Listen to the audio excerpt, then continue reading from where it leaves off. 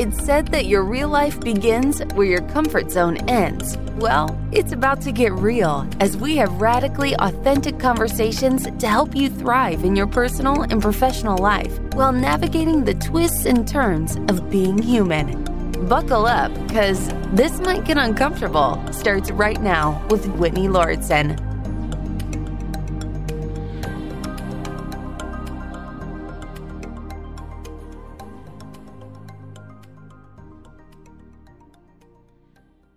One thing that I found myself struggling with, and maybe I'm just hyper aware of it. I don't know if it's a recent thing, but I have noticed it and it feels like a weight on my shoulders, on my heart, almost every day, is clutter. I don't know if I've become someone who doesn't tidy up as often. I'm not quite sure. This is something I'm hoping to better understand about myself and help you understand about yourself too with the guest Krista today, who specializes in helping people, especially mothers, declutter. And I'm so curious to find out from you, Krista, why clutter is something important to you. How did this become your passion, interest, specialty? And is this something new? Is this something that's always been part of your life? Have you always been good at decluttering? Or did you become passionate about helping others because you had to learn it yourself? Okay, those are good questions. And the first thing I wanted to tell you, because I hear this from moms all the time, whether they say it like explicitly or I kind of read between the lines, like I'm going to do just now. So tell me if it's inaccurate, but you said that you're not sure if you like stopped tidying up as much or, you're more sensitive to it now or what. And the thing about clutter is that oftentimes it makes us think or believe things about us that aren't true. Like I'm lazy or I'm unorganized or I'm chaotic or I'm distracted or I'm ADD or ADHD, which you might have that diagnosis, but our clutter makes us think those things about us and we like internalize these messages about us. And a lot of times it's our stuff. It's not you, it's your stuff. So I like to tell moms, especially like that, there's nothing wrong with you. You're not a bad mom. You're not a bad housekeeper or anything like that. You're not a bad adult. You probably just have too much stuff. So did that ring true at all for you? Yes. Well, I just love that in general because I feel like it is so common for people to say things about themselves based on the external. And my big passion is letting go of the external as much as possible and focusing on our internal. So I'm so glad that you do that too. And for me, I'm not a mom. And maybe sometimes that actually makes it feel worse because I feel like I have so much flexibility in my life. I work for myself. I create my own schedule. I don't have children. I don't have a lot of obligations. So maybe in a way, on some level, without even realizing it, I have felt worse about clutter because I think, well, I have no excuse. What's getting in the way? But I do fall on the ADHD spectrum. I've recently learned about myself. And I think that feels like part of the reason I struggle with it because it gets really overwhelming. I see things like, right now on the side, for anyone who's not watching the video, I will organize and declutter the area that my camera covers when I'm recording the podcast. But like so many people who make videos outside of the camera, it's a completely different story. And it's not that bad, but I get anxious about things being on the floor, things being not put away. And it creates this tension within me of feeling like frustrated with myself. And it's like this beating myself up, kind of maybe these old stories of, well, you're lazy, or why can't you just get your act together? It should be easy for you. These messages that people have told me throughout my whole life, verbally, and especially my mom, of like, for her, she's really into tidying. And this is something I'm curious about, Krista, too, from a parenting perspective, because I feel like there's this cliche, not sure if it's a generational thing, but for my mom and for a lot of people around my age, it's like being shamed for not making your bed, being shamed for not tidying your room, having mothers that pride themselves in the house being clean. And you would think maybe that would teach you to not be cluttered. You'd be kind of molded by that. But I think there's a lot of people like myself who feel relief now that I don't live with my mom after many years later. I don't know if I'm rebelling sometimes, like, oh, well, I don't have to make my bed and I don't have to tidy up. So I'm going to rebel against how I was raised and just leave things flung around. But I still have that inner voice of shame, feeling like I should be tidying. Is that something common that you hear? Yes, it is. So I would say it's almost 50-50 of people who grew up with a parent or parents, it could be one or both, or maybe a step parent or something, who put that kind of pressure or expectation, or maybe was a little obsessive about it, maybe was a little overbearing about it. And then they grow up to be adults who either, run themselves into the ground because they're trying to keep up with that expectation because it's so ingrained in them and they want to please, or they want to get the approval of their parents, right? Or they go the opposite direction and, they're like, I'm not doing this. I don't have to do this. And I think the goal for all of us is to find a way to make peace with that and realize that at the end of the day, we love our parents. We came from our parents, but we also are our own people and we don't owe them anything, including however it is that we choose to live. And I will also say that, on my end, I grew up in a very messy, chaotic, cluttered house. And so I fell into the same kind of pattern where I was like, okay, so that's how I grew up. That's what we're going to do. We're going to buy the kids all the things because that's how we show love, right? And keep it all, because what if we need it and, we don't have enough money to not keep it? And so I did that for a long time. And I've come to a place where I feel good about it for myself, where it's like, I know that's how I grew up, and I'm not saying it's perfect by any means, but I can acknowledge it and I can recognize the patterns that I fell into that were harmful and hurtful to myself and my kids, and corrected them. But it's taken a long time. It's been 9 years since I decluttered our house. So it's been a long time of working through it and trying to understand it. And then helping other moms has helped me, understand my experience better too. So yeah. And if you want, I can go back and answer your question about how did I actually get into this? So as a kid, I do think that it was kind of always in me. I am into astrology. I'm a Virgo. So part of it, I think I have that just in me. I'm also the oldest child, so I probably have that kind of responsibility ingrained in me as well. But growing up in a cluttered, messy house, I remember the days that I would be babysitting my younger siblings, looking around at the house and knowing that my mom was going to come home and she was going to be upset about the messy house and how nobody ever helps clean up, right? She's the one that has to do everything. Everything's always a mess. And so I would take on the responsibility of get the house clean before she gets home. And I didn't have full ownership of the house or the stuff in it. So I couldn't, and I don't think I knew the skill set of decluttering or organizing, but I did what I could. And I tried to make the house feel good is really what I was trying to do. I was trying to make it so that when my mom came home, it was oh, the house is nice. We can play, right? Or the house is nice. We can go somewhere. Or at the bare minimum, oh, the house is nice. She's not going to be in a bad mood. And so I did that a lot when I was younger. And so I think part of me, it affected me however it affected me, whether it's just who I am inside, because I don't think my other siblings took it on themselves to do those kinds of things, but I did. And then as I grew up and started having my own kids, I fell into the same kind of patterns of having a house that was full of a lot of stuff is really overwhelming. I would, as we had more kids, we would accumulate more stuff, and I would go to work and then I would come home and I would kind of be in that same cycle that I grew up in, where my mom would come home from work. She'd be like, oh my gosh, we have to clean the house. I just worked all day. The last thing I want to do is clean the house, but nobody ever helps me. Everything's always a mess. And that's the cycle I was in. And I didn't realize it. And it's a very exhausting cycle to be in, I think, whether you have kids or not, because I was in that cycle before I had kids too, where my weekends were just all right, time to catch up. Time to catch up, especially if I was going to have friends over. It's get the house cleaned up before people come over.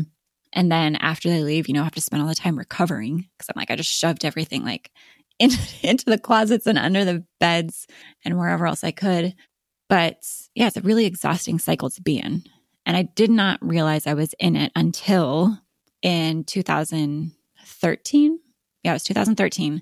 At that point, my husband and I, we had 3 kids, and living in Alaska, my husband's an entrepreneur. There's really only so much you can do. And he was like, what do you think if we just moved to a big city somewhere and I grew the business? And I was like, okay, like nobody does that. But then the next week he had an interview in Florida and he accepted it on the spot. And long story short, he had to be there the following week. And so then we were like, okay, so you have to be in Florida. We have 3 kids, a house full of stuff. I owned a preschool. So I had a whole nother building, 1,000 square foot building of school stuff that I had to get rid of. And when we started doing the math of like what it would cost to ship stuff from Alaska to Florida in all the different kinds of ways through moving company, shipping company, pallets, like the math didn't add up. It was more affordable to start over. And we didn't want to spend a whole lot of time apart as a family. So we were like, we're going to buy plane tickets. And in a month, like we're all going to be living in Florida. So I stayed back and got rid of all of our stuff other than what fit into our suitcases, which was like some clothes and some toys. I did leave behind some boxes, like 6 or 7 boxes of our sentimental things, like photos, baby books, my husband's like Letterman jacket that he cares about, things like that to ship later. But we got rid of pretty much everything and rented a furnished house in Florida. So we didn't have to rush to get like beds or couches. And what happened when we got to Florida was like life got really easy for me. I went and I thought it was because, going Alaska, like cold, dark, winter all the time to living literally 5 minutes from the beach. I thought it was that.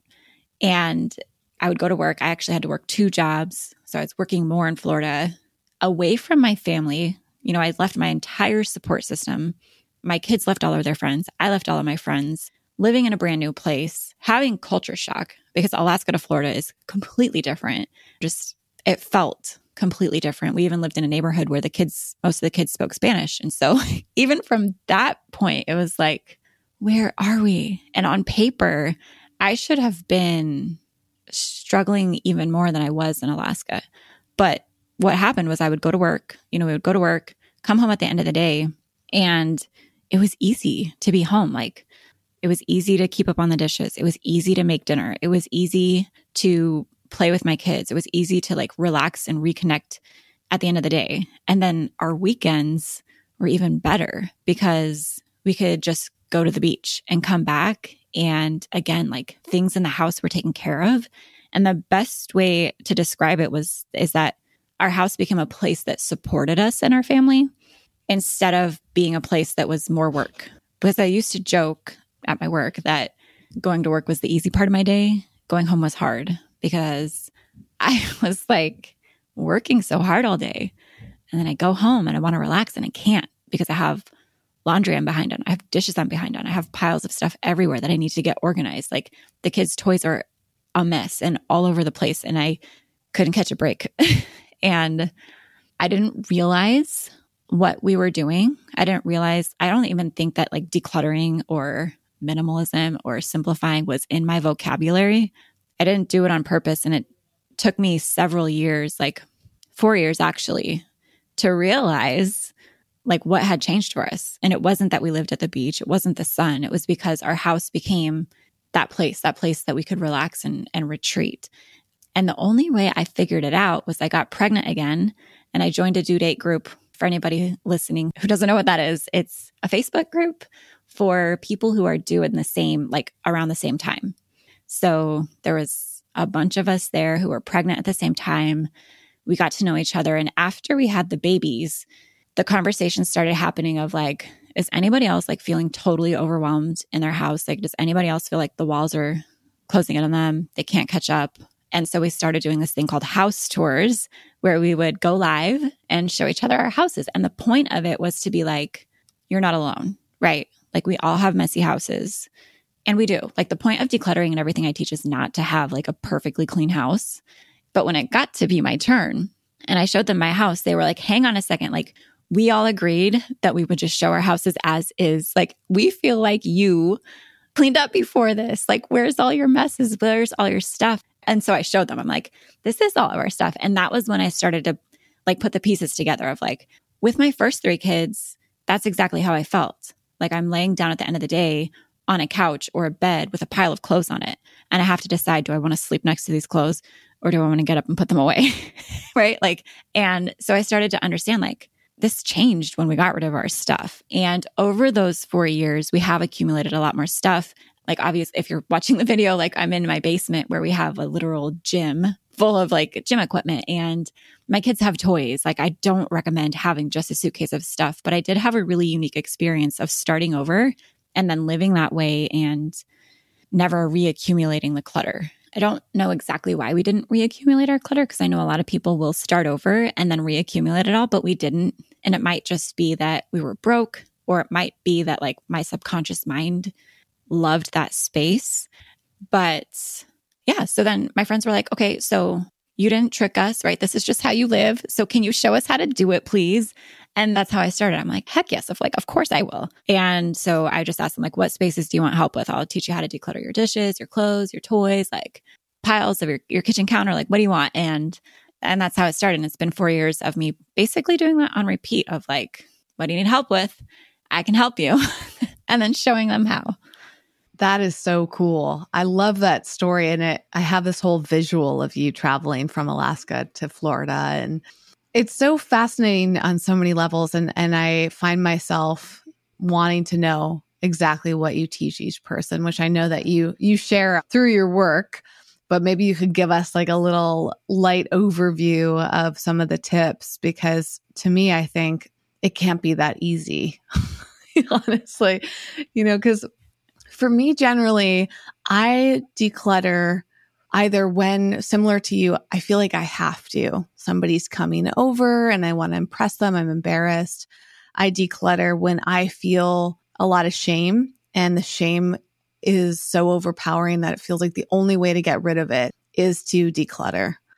I'll declutter when I feel group accountability, kind of what you're describing. I'm one of my groups that I lead called Beyond Measure. We have a week or a monthly kind of accountability session where everybody works on a project that they've been procrastinating. And usually my project is decluttering. So that really helps me. But other than that, I struggle so much. It feels simple and yet hard at the same time. So I'm really curious how you help people overcome that. Before we get to that, though, there's one question on my mind is there a difference between being clean and tidy? Or do they play a role? If there is a difference, do they complement each other? Are they mutually exclusive? Do you need to be clean and tidy? Is there value to being one over the other for some reason? I would love to know how you view the two. Yes. Okay. So they are related. I'm going to include a third, because one of the core things that I do teach often is basic definitions, because once you can understand what exactly these are and the differences, then you can start to like understand who you are and how you live. And then you can figure out things that might help you individually. So there's decluttering, there's organizing, and then there's cleaning. So decluttering is the literal act of getting things out of your house for good. It's getting rid of the excess. It's getting rid of duplicates. It's getting rid of, things you don't need, things you don't use, things that are broken, things that don't fit in the space that you have, which we've lived in an RV as well. So when people are like, well, my house is tiny, I'm like, I get it. Like, we lived in an RV with 3 kids. Like, whatever the space that you have is the space that you have. So that's decluttering. Organizing is shifting things inside of your house. It's often confused with decluttering, but it's shifting things within your house, like saying, well, it's on the kitchen counter and it needs to go in a cabinet, or it needs to go in a closet, or it needs better bins, or I need some better storage to put over the door, right? Like, that's organizing. It's shifting things to fit better, or, to look more arranged or more cohesive. And it has a purpose, But if you have too much stuff in your house to begin with, the organizing is never really sustainable and is a never-ending quest. And it can become very exhausting if it's too much for you to manage, because it's never going to end. You're going to do it and it's going to come undone. And then you're going to feel like something's wrong with you. And that's when we start telling ourselves things like, I'm too unorganized, I'm too messy, I'm too this, that, lazy, whatever. And it's not you, it's your stuff. And then cleaning and cleanliness is, like to me, wiping down your counters, sweeping, mopping, vacuuming, scrubbing your toilets, like those kinds of things. And I think that, like for me, I also am on like the ADHD spectrum. And so I'm like explosively messy is what I tell people. Like I am just explosive. And if you are on this spectrum, we have this very quirky, slightly annoying thing where like if it's out of sight, it's out of mind. So I need my stuff in sight. Like I need stuff on the counters. I need stuff where I can see it or I'm going to forget about it, which means that I'm going to buy it again. Or I'm going to be like, oh my gosh, I lost it and I can't find it. Like I need another one. And so it's like this unique thing of having to set myself up to have things out and available. And that can it can feel like it's cluttered, especially if you have a lot of stuff. So there's that. I'm naturally explosive, naturally messy. I kind of leave a trail of destruction around me on a daily basis. But because I have decluttered, the key is that I can recover quickly. So at the end of the day, before I go to bed, I can like go around the house and like put it back where it goes and kind of reset, which is literally what we call it in our group is the nightly reset. It's like go behind myself and clean up after myself because things got messy, right? Things got crazy. And not everybody's like that. Some people are more naturally organized. I don't think I'm very naturally good at organization, like labels and bins and those kinds of things. It's overwhelming to me, even when I have a small amount of stuff. But the key is to find your own threshold of what you can manage on a day-to-day basis, what fits in your space. And then if you live with other people, kids especially, staying within their threshold too. Because if it's overwhelming for you to try and keep up on it and to keep it clean and to keep it organized and know where things go, it's pretty much a guarantee that it's also overwhelming for the people that you live with. And everybody's got different thresholds. So it is a balancing act of finding that. But those are kind of the key definitions. Was that helpful? It is. And to be clear, did you cover what cleaning was and did I miss it? I kind of briefly covered it because it's my least favorite. But it's doing things like wiping down your counters, sweeping, mopping, cleaning your toilets, the things. And cleaning has a purpose, obviously. So does organizing, so does decluttering. But cleaning and organizing become easier to do regularly when you've decluttered. Like, for example, for me, it used to be like before I could vacuum or sweep, I had to spend 15 minutes picking up the floor. If you have less clutter, those piles of stuff they're still going to happen because you are a person with stuff. But the key is that instead of it taking 15 to 20 minutes, you can get the floor picked up in 3 to 5 minutes and then you can vacuum or mop, or you can clear the counters off. That was another one for us in the kitchen was like, it takes us 15 to 20 minutes just to put the stuff on the kitchen counters away so that I can wipe the kitchen counters down. Same with the bathroom. Like I've got to move everything off of the sink before I can clean the sink.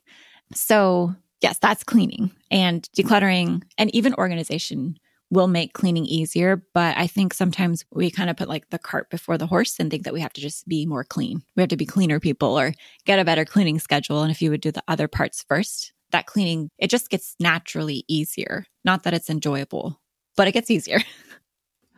I find my brain feeling like motivated to do some of these things, just hearing that. And it's like, I think it's when I can focus on the pleasure I get from these things or the function, with what you're talking about in the kitchen. I know a lot of people who feel so overwhelmed with doing dishes.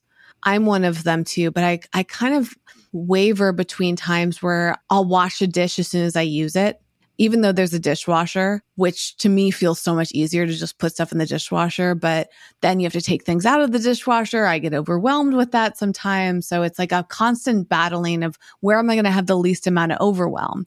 And I fluctuate a lot. I think one of the things that I've noticed about myself that's frustrating, but I'm learning to work with it more, is that I am always shifting. And I actually think this is important to discuss for others, because until I started to embrace my own neurodiversity and let go of shame for being different, it's really helped me, versus in the past, whether it was through my mother or society, education, like all these different messages we get throughout our life that might make us feel embarrassed, guilty, or ashamed. For me, that was like feeling like I always had to do things the same way.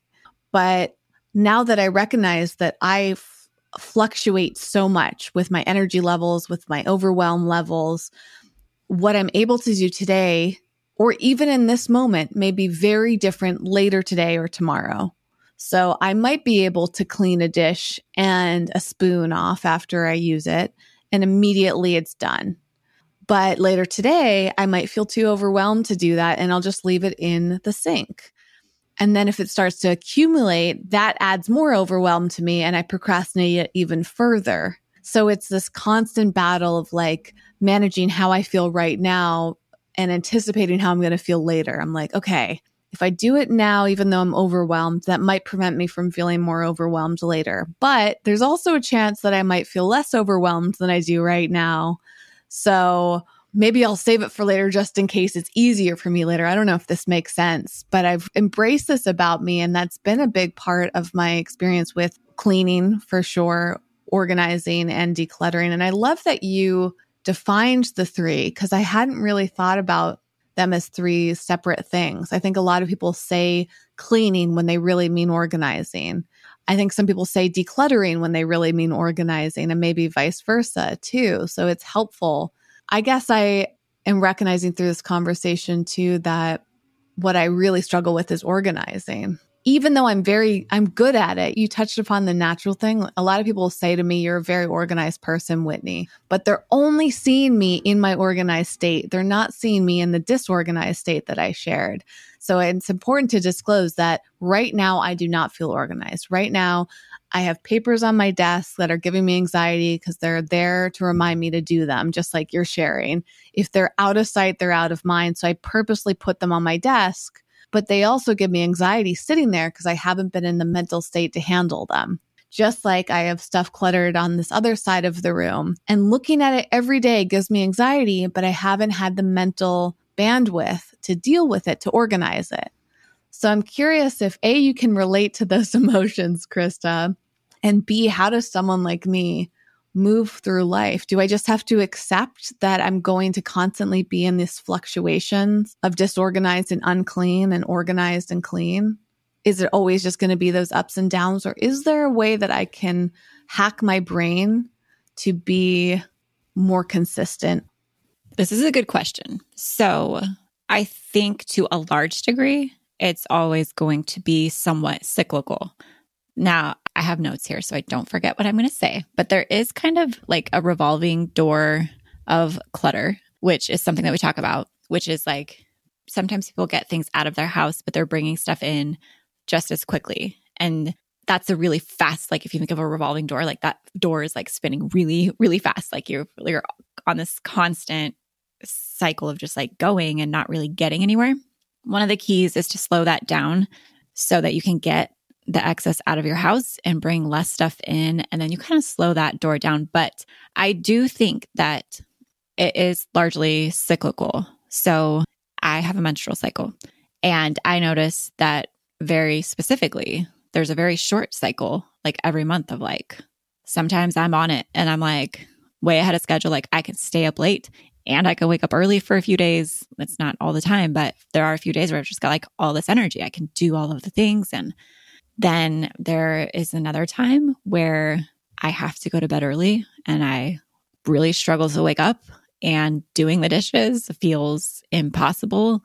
So for those of us with those kinds of a cycle, that happens. And I think too, that's a really good thing to remember, whether you have that kind of a cycle, if you have a menstrual cycle or not. I think in general, like humans are just going to do that. We can't possibly sustain like a baseline flat level.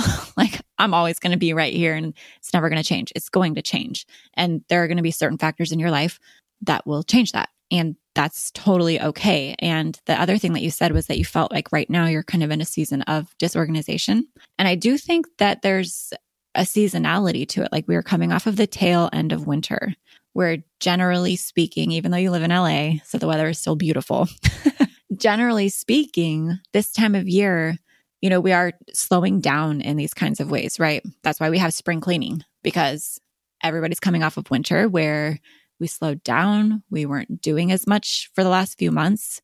You know, we kind of let things slide. We let our routines slide. We also got, you know, a lot of people had like a lot of gifts coming in for like the holiday season. And so your house has more stuff in it in general. And I think I've noticed it because the last few years I've really been trying to tune into my personal cycles. Like, how do they land? Well, how do I feel during them?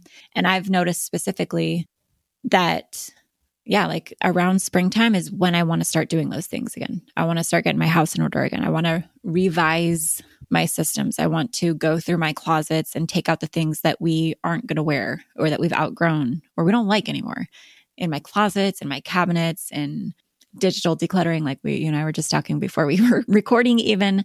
So I do think it's partly seasonal and cyclical, whether it's lining up with the literal seasons for you or not.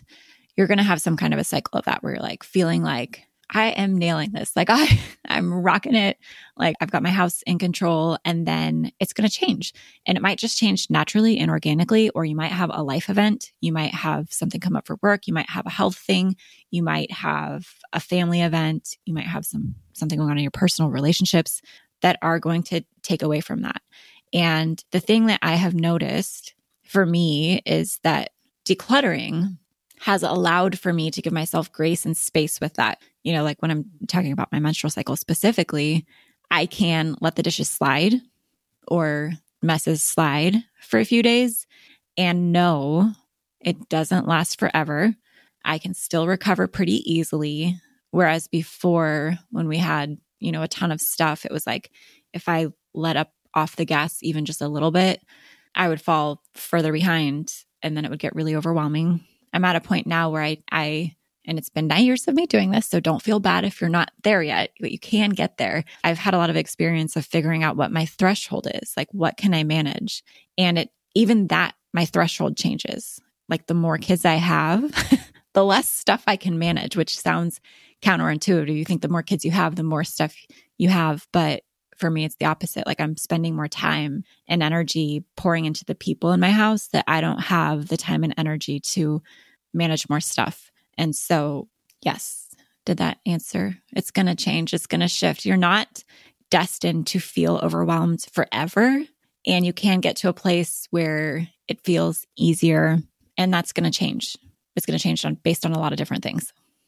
It's really inspired me to do more tracking of my cycle, my menstrual cycle, because it's something that I've done only lightly, but thinking about it in the way that you described, I'm sure there are key parts of the month where I do feel a little bit more energized versus tired. And I've started actually tracking the days where I feel pain, physical pain from my cycle, because those are the days I know that I need to do barely anything. I know that my brain doesn't feel like it's functioning as well. My body's not. If I'm in pain, I don't want to be recording a podcast, for example. I don't want to be having meetings on those days. So I've blocked them off my schedule for the month. But what I haven't done is kind of the opposite, whereas finding the times where my cycle has made things maybe feel easier. Like maybe I feel more energized. Maybe I feel like I can get certain things done with more ease than others. So I'm so glad that you brought that up, because I hadn't even thought to add those days to my calendar. And I'm sure they're there,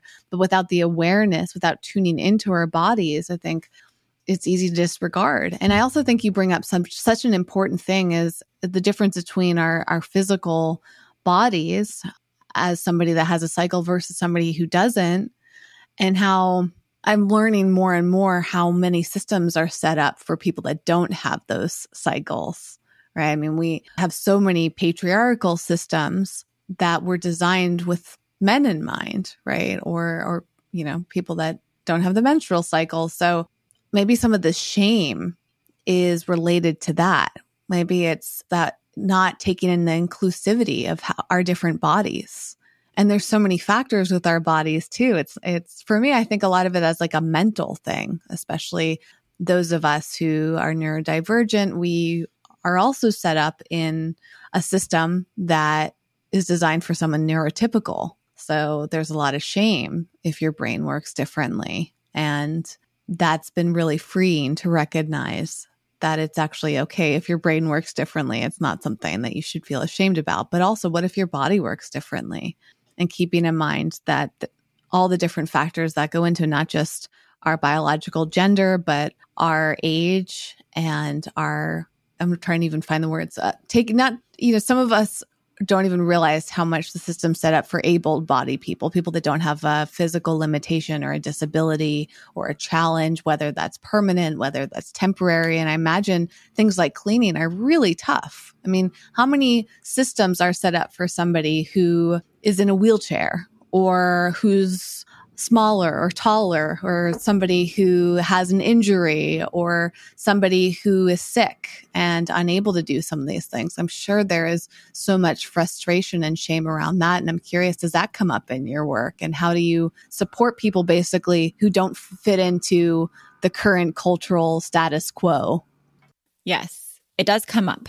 And I will say that I am blessed to be physically healthy and active, and I have that. Now, I will also say, and I'm not comparing this to disabilities or anything like that, but I have had 4 babies, and there is a huge span of time where I am in full recovery mode. I can't sleep.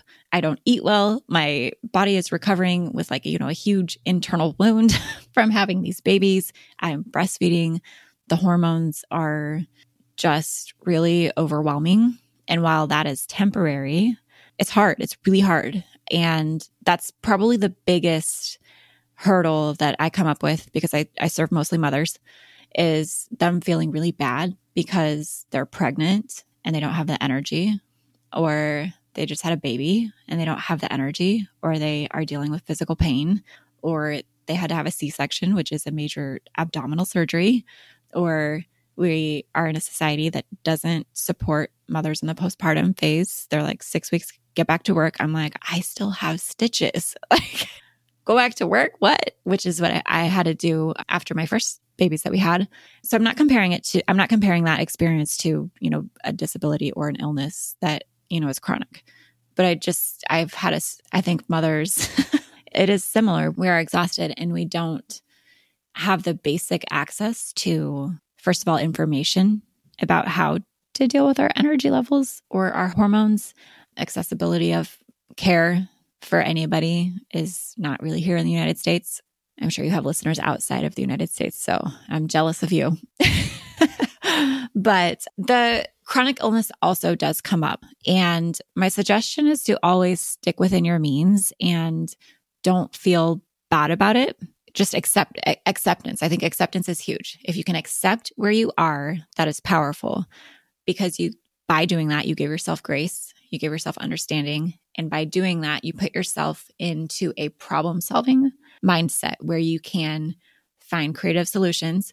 You can be more willing. For me, if I just accept where I'm at, which is hard for me, I'm more personally willing to ask for help or to creatively seek help, especially if it's something where, I have to ask family and friends to do something awkward for me, like come help me with my dishes or my laundry because I've got 2 babies on me and I've got mastitis and everything hurts, right? Or getting creative in funding and financing things, like saving up money to pay for things, whether it's a lawn service or a cleaning service or a laundry service.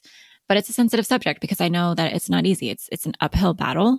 And so I try to acknowledge that it is an uphill battle and also empower and encourage people that there are solutions, even if they're slow, even if they are small, there's always something that you can do. And I really try to be mindful of that in the things that I teach. And I do think it is something that I've improved on a lot, just because I've seen so many scenarios like this where I've taken for granted my physical health. So yeah, teeny tiny bite-sized pieces is how I teach everything. Not Marie Kondo style where she's like, oh, just take it all out and put it on your bed. And you're like, I don't have 8 days to do that at once. Like that's not going to work. So I do teach bite-sized pieces that are easily done by moms who are very busy with very tiny pockets of time, but also work better for people who, who have varying degrees of their health and abilities. That's really helpful too, because I had a conversation with somebody recently about how the Marie Kondo style sounds great in theory. I've done it myself. I really enjoyed it. I find that structure and instructions help me a lot at times when I'm in a space where I can do that without getting overwhelmed. And I found that taking everything out, like all my clothes and putting them on the bed forced me to get it done before bedtime because otherwise I'd be sleeping on clothes, to your point. But there are times where I would probably just push the clothes off the bed and sleep just, not putting them back yet because I was too overwhelmed to finish it. And this is what came up in this conversation. It's like, what if you have so many clothes that just taking them all out at once is incredibly overwhelming and super time consuming, and not everybody is going to have the energy or the time to do those things. So I'd love to hear more about the bite-sized tips that you have and some starting points for people before they dig into more of your work through your website and your podcast, which I'm going to link to for everyone listening. If you want to learn more from Krista, you will find all of the resources at wellevatr.com. That's WELLEVATR.com. You'll find the full transcript and the quotes. The video will be there eventually of us talking and links to connect with her. So I would love like a little sneak peek of some of these bite-sized teachable moments and steps that you can take. Where do you begin? And especially for someone who feels overwhelmed by decluttering, organizing, and cleaning. Great question. So there's 2 spots of the house that I recommend, like just teeny tiny projects that pretty much anybody can do that feel like a quick win. Like you see quick success, a quick win, you get excited, it feels doable. And that is number 1, under the sink. I'm going to write down real quick because I want to tell you about clothes too. I don't normally talk about clothes, but that's a good one. Like under your sink, whether it's your kitchen sink or your bathroom sink, it doesn't really matter. But under the sink is generally full of things that are fairly easy to make a decision on, right? You don't have like sentimental photos or like special clothes or something like that under your sink. It's typically old cleaners, like old sponges, rags, like duplicate products that you forgot that you had, and generally things that you can get rid of pretty easily.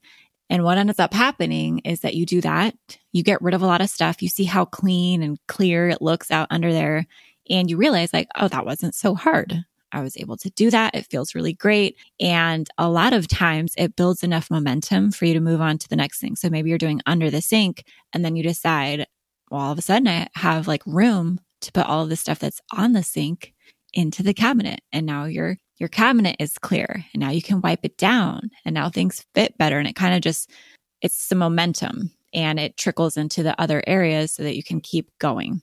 Another area like this is a spice cabinet in your kitchen, because you can do that pretty easily while you're cooking, or just, I don't know, for whatever reason, I tend to gravitate to the kitchen. And so I'm in there a lot. Maybe it's because I have a lot of kids who are always hungry, but you open up the cabinet, pull your spices out and get rid of the ones that are expired. A lot of times we don't even realize that we have expired spices or packets or food or whatever. And you can clear that out pretty easily. And again, similar to under the sink, it's not a lot of sentimental things. Pretty easy stuff. Like a thing that happens a lot in the Motherhood Simplified group is they're like, I had 3 cinnamons. So they consolidate it into one cinnamon thing and it just clears the space and it gets you back in touch with like what you actually have, gets you a little bit more excited about cooking. Or if I don't know if I'll ever get excited about cooking, but I'm like, it's less dreadful. And then it's the momentum effect too of like, I did my spice cabinet and my drinking, where they have coffee cups or mugs or whatever, also need to be done. And you can do that real quick. And it's just kind of a simple way to get started and not feel overwhelmed by the process. It's not so daunting. And there's spaces that will have somewhat of an impact on your day to where you'll be like, I did it. I feel really good about that. And it wasn't that hard. And you start to realize that you can make a lot of progress in, 5 to 10 minute increments. And sometimes under your sink might take you, 15 to 20 minutes, maybe more. But the point is that you started and you just decided, I'm going to start with one thing, literally just one thing. And it's something that we talk about a lot in the Motherhood Simplified space too, is literally just one thing. If you can get one thing out, then you can get two, then you can get three. And that's how small sometimes like we have to start, is like just that counter, that piece of paper on the counter or whatever it might be. And then the other thing that you said that I wanted to touch on was clothes, because clothes are typically like a very big project for a lot of people. Big in volume because we have a lot of clothes, but also big and that they tend to hold a lot of emotional weight for us too, because, maybe especially for moms, our bodies literally, like me, I double in size and then I shrink back down. And there's a lot of feelings behind that. And it's hard to go through clothing. It's emotionally charged. There's also just a lot of it. So it can feel overwhelming, like to do Marie Kondo style, like pull it all out and make the decisions on it. When it comes to clothing, you can do kind of the same concept of like just one thing. There's probably something in your closet that you literally never wear, right? Or maybe several things that you just don't wear and you're like, maybe I'll wear it one day, but you never have and you can get rid of it. Or maybe you have clothing that you're like, I'll fix that zipper or I'll fix that button and you never do. Or you have things that are just worn out and so you don't even want to wear them anymore, but you keep them because you're invested in it. You've had it for a long time. So why would you get rid of it? Getting rid of those things that are they've just lived their life and it's time to let them go. Things that don't fit anymore, or maybe it's for your old season of life. Maybe you were a working professional and now you work from home. And so you don't need those business suits anymore. You can get rid of most of them, or especially for moms, like we just don't wear heels like we used to. So we don't need all of them. But when it comes to clothing, you can find those little things that are easy, like the easiest decisions. Like find the things that are the easiest to make a decision on, the things that don't fit, the things that are worn out or broken. Get rid of those, start to clear some space, and you don't have to rush it. Like you don't have to do it all in a day. You can just fill up a bag, let it go, and do it again. And that goes back to kind of the revolving door of clutter that we were talking about. If you are going to get rid of these things, it's really important to be mindful of what you're also bringing in, because you can fall into that cycle of like just a really fast revolving door of like stuff goes in, stuff goes out, and then you won't get ahead. So if you are going to consciously and intentionally choose to declutter, as much as possible, make sure to also be conscious and intentional about the other end of it, of things coming in and what you're actually bringing in. Yes. And that leads me to something I wanted to touch upon too, which is minimalism. In one of your descriptions, you wrote how to declutter without becoming a full-blown minimalist. And I love that because I'm very curious about your thoughts on minimalism. You touched upon ideas around that, such as moving across the country, you had to minimize everything and leave things behind. And it really got you to focus. And I'm not sure if that would fully fall into a minimalism category, but it basically put you in that place, at least temporarily, where you had to think about what was necessary, what was important. And then also living in an RV, I'm sure it was a very similar experience there. It reminds me of when I've done my multi-month cross-country road trips and how each time I've done it, I've had to think about the basics, like what are the items that I absolutely have to have and how few of them can I take with me because my car is small and I need space in there, and the camping trips and all that. Like it just changes the way you think about eating and the clothes that you're going to wear. And like suddenly you realize you just don't need very much, and it's very freeing. And every time I do one of those trips, I come home and think, I'm just going to declutter everything. I'm going to live more of this minimalism mindset. But then I don't because it's like the reality of having to strip away things. I actually found myself envying you in that position of having to do it in order to move. Because again, for me, a lot of times I'll procrastinate until I have to do something. I'm an 11th hour type of person. I think that's one of the classic ADHD symptoms of just like waiting until you actually have to do it, because then suddenly I have the energy to accomplish it. But every moment leading up to it, I'm just like, how far can I push this back? How much longer can I wait? And maybe that's why trips feel easier for me, because it's like, well, I'm going to leave for this trip. I have to do this. Or if I'm going to move, I have to do this. But if those circumstances aren't happening, I'm kind of not in that minimalist mindset as much as I find joy in it. So I'm curious where you fall in this. What do you define as a full-blown minimalist? Why do you feel like that is hard to achieve for most people? And is there kind of more of a balance that you can find that still brings in the benefits of minimalism without actually doing it all the way? Well, yes. And thank you for being honest about the being in the position where we had to like just get rid of everything and go, because I tell people all the time, like, that was a unique experience. And I truly don't know if I didn't have that experience, if I ever would have done it or figured it out. I just, it was such a unique experience, but I learned so much from it that I'm like, let me show you how to do it without going so extreme. So I think that the problem with minimalism, or the word minimalism, is that it makes people feel like it has to be extreme. It makes people feel like it has to be all or nothing, or like it has to look a certain way, or you can only have a certain amount of things, or it just ends up becoming more of like a bunch of rules and a bunch of like status symbols almost, of like, well, I'm a minimalist, and so this is what we do, and this is how we do it, and this is what we have, and this is what we don't have. Especially, it's pretty common for moms too, of like, well, I only have these kinds of toys, or we only buy like these kinds of clothes. And it's like, that defeats the whole purpose, because the whole purpose of decluttering and simplifying, I think, in my own personal opinions and beliefs, is that you should make your house work for you. Like we talked about at the beginning of the episode, make your house work for you instead of it becoming a source of work for you.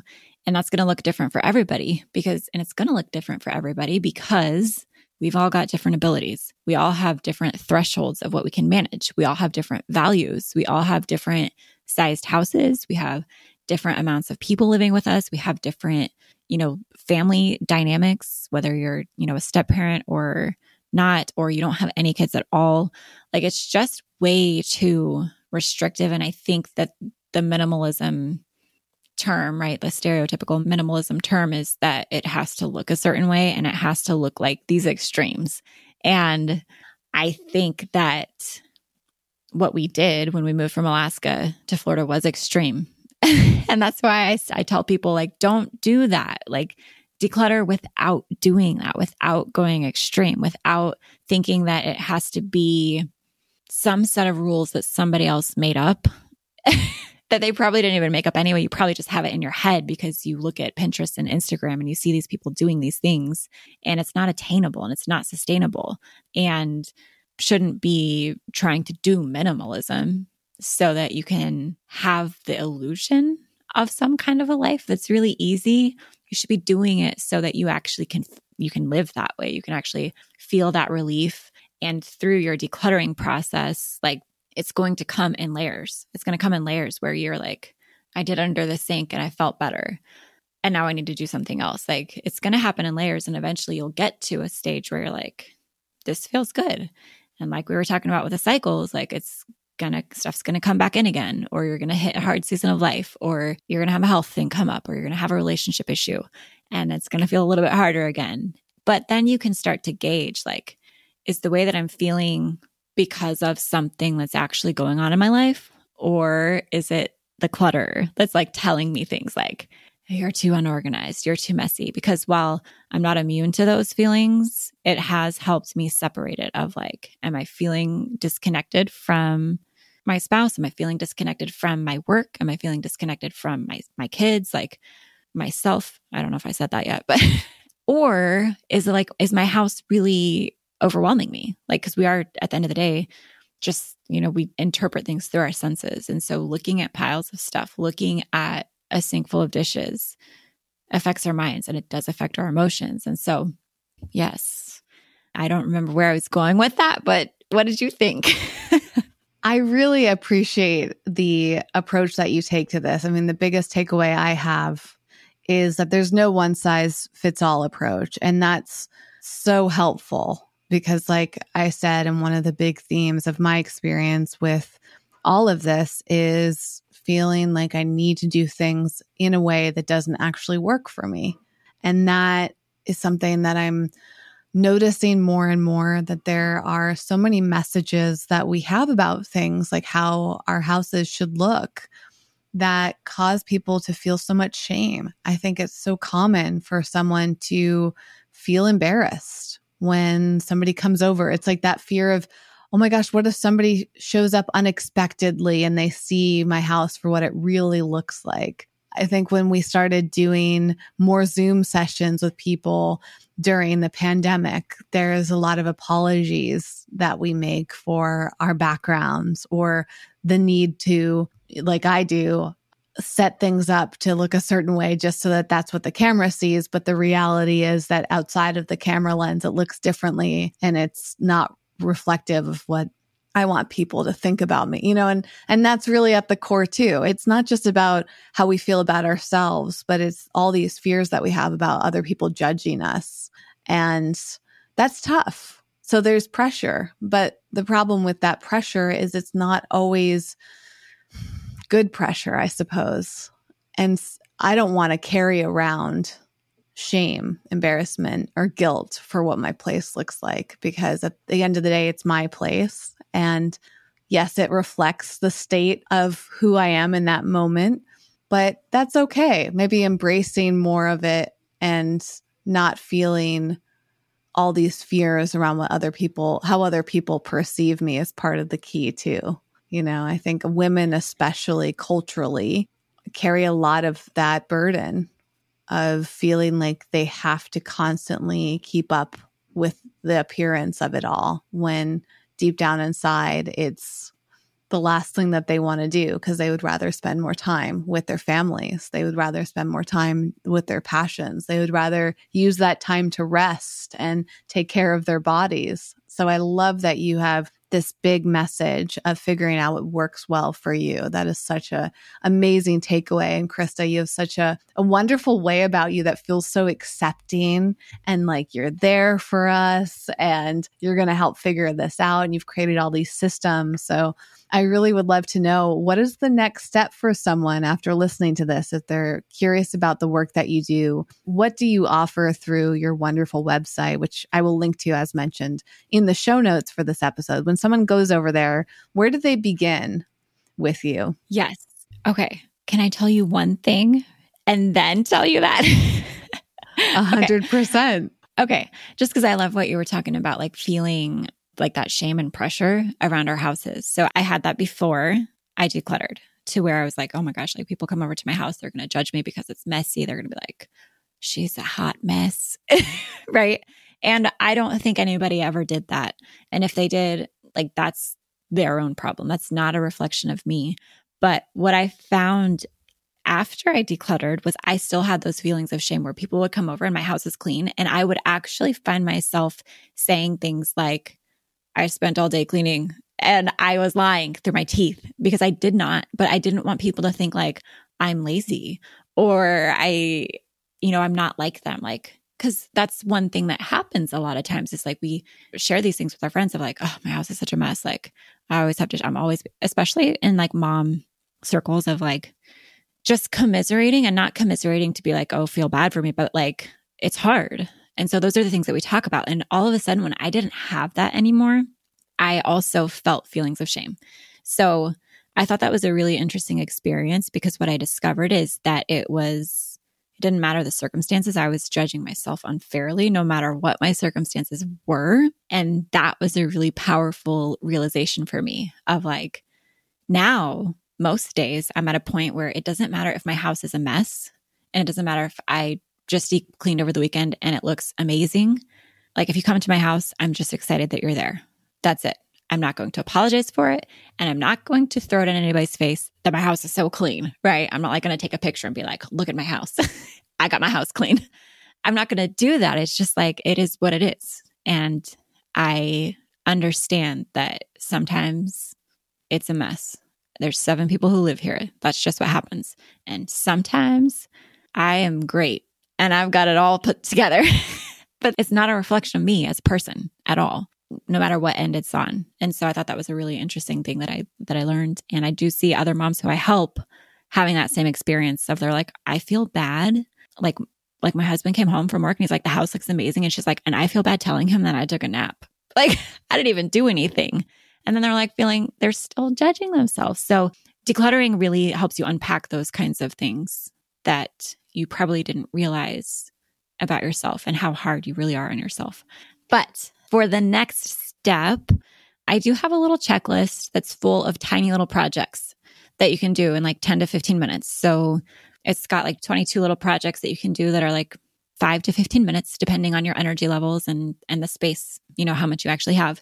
It also has inside of it a little bonus, like just in case workshop is what I call, like taking you through the process of if you struggle with like, well, I feel like I need to keep this because what if I need it? Or I'm going to keep it just in case, or I could use it for this, which is one of the top things that moms get hung up on, or anybody gets hung up on, is like, just in case.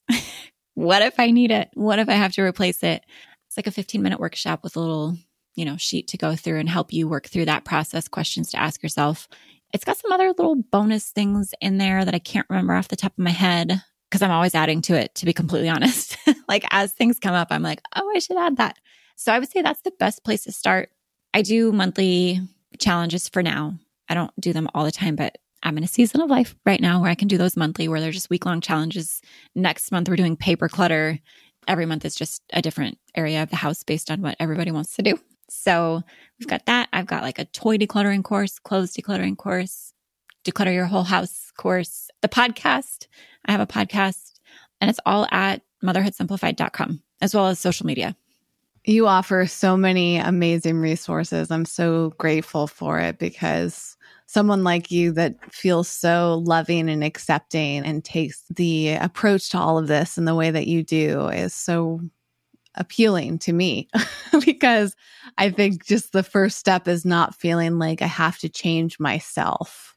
I have to fit a mold. And that's something that I've associated with a lot of the cleaning mentality, or it's like, I have to buy all of these things. And I think we see this a lot on social media. It's like buying the new organizational products or buying the new cleaning products. And that all sounds great, but budget's a concern too. And I love that you take these simple steps that you can probably start doing right away and shift to your way of wanting to do things and thriving. And I just want to show my gratitude for all of that, Krista. I think it's just lovely. You're a wonderful human being that's given me so much joy and inspiration. I feel like after I leave this recording, I'm probably going to want to do some decluttering and cleaning just because I feel good around you. And that's probably the greatest part of your work, is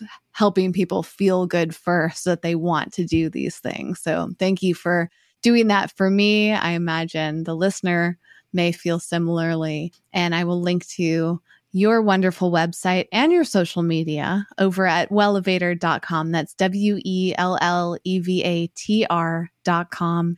You can go find the whole transcript if you want to read back and see some of these tips. You'll find the quotes there. You'll find the links. And I really hope that you go check out what Krista does if this has resonated with you in the way that it has for me today. Thank you so much for being here, Krista. Yes, thank you so much. That was an amazing compliment. I appreciate it. That's really how I hope to come across, is like, nothing's wrong with you. Let's just get rid of your stuff. Ooh, I love that. It's a great note to end on. Yeah.